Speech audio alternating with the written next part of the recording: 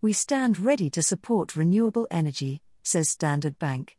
Standard Bank says it is at the ready to support renewable energy and infrastructure projects. The bank, which this week delivered record 37% higher headline 2022 earnings of 34.2 billion rand and paid the highest dividend in its 161-year history, expresses the view that meaningful structural reform and an improvement in the electricity supply in South Africa could lift confidence and accelerate economic growth, job creation and social upliftment. The bank, headed by CEO Sim Shopalola, says its 2023 balance sheet growth, particularly from renewables and infrastructure, combined with higher average interest rates, should support low-teen net interest income growth year-on-year.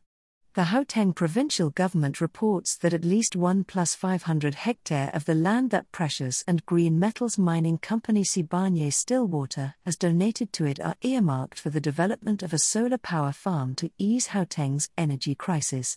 The process of allocating land parcels to independent power producers will be completed in March. Business Day quotes Gauteng Finance Mech Jacob Mamabolo as saying, "The solar farm will reportedly benefit from 1.2 billion rand in seed capital set aside by the provincial government to fund projects that are shovel-ready and can contribute to ending load shedding in the province."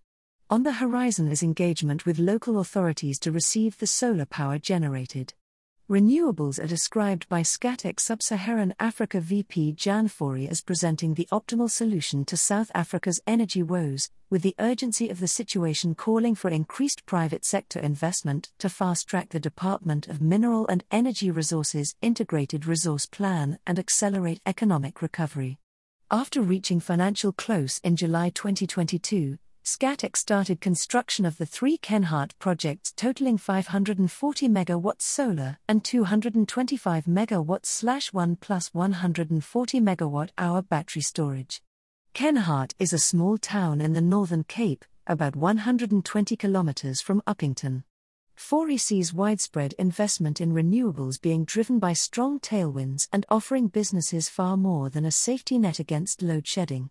Embracing renewables is a key component of many successful businesses' corporate social responsibility strategies, and tends to herald strengthened stakeholder relations, including with the local community, customers and employees, he says, adding that new energy wheeling legislation and power purchase agreements are alleviating energy mix pressures.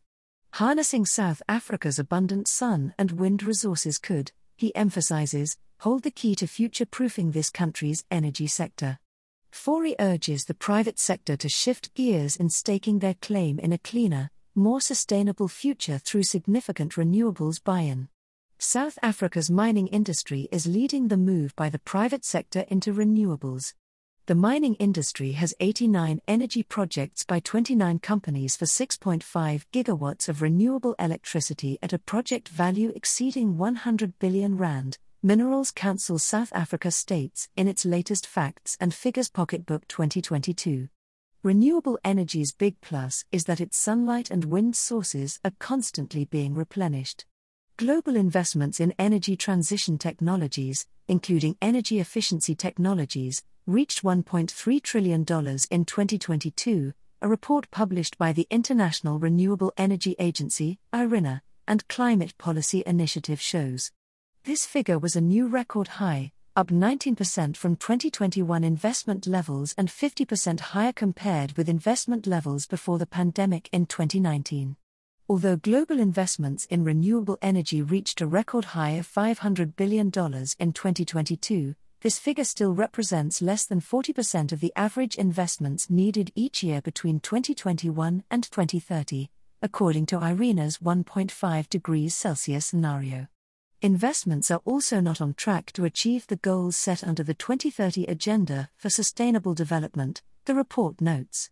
Quoting independent sources such as Climate Action Tracker, Anglo-American CEO Duncan Wanblad last month warned that the world is on a trajectory to reach 2.7 degrees Celsius of warming above pre-industrial levels, a long way mathematically from the 1.5 degrees Celsius that is required by the Paris Agreement. Global warming and its accompanying negative effects on the environment have been the motivating force behind the move to renewable sources of energy.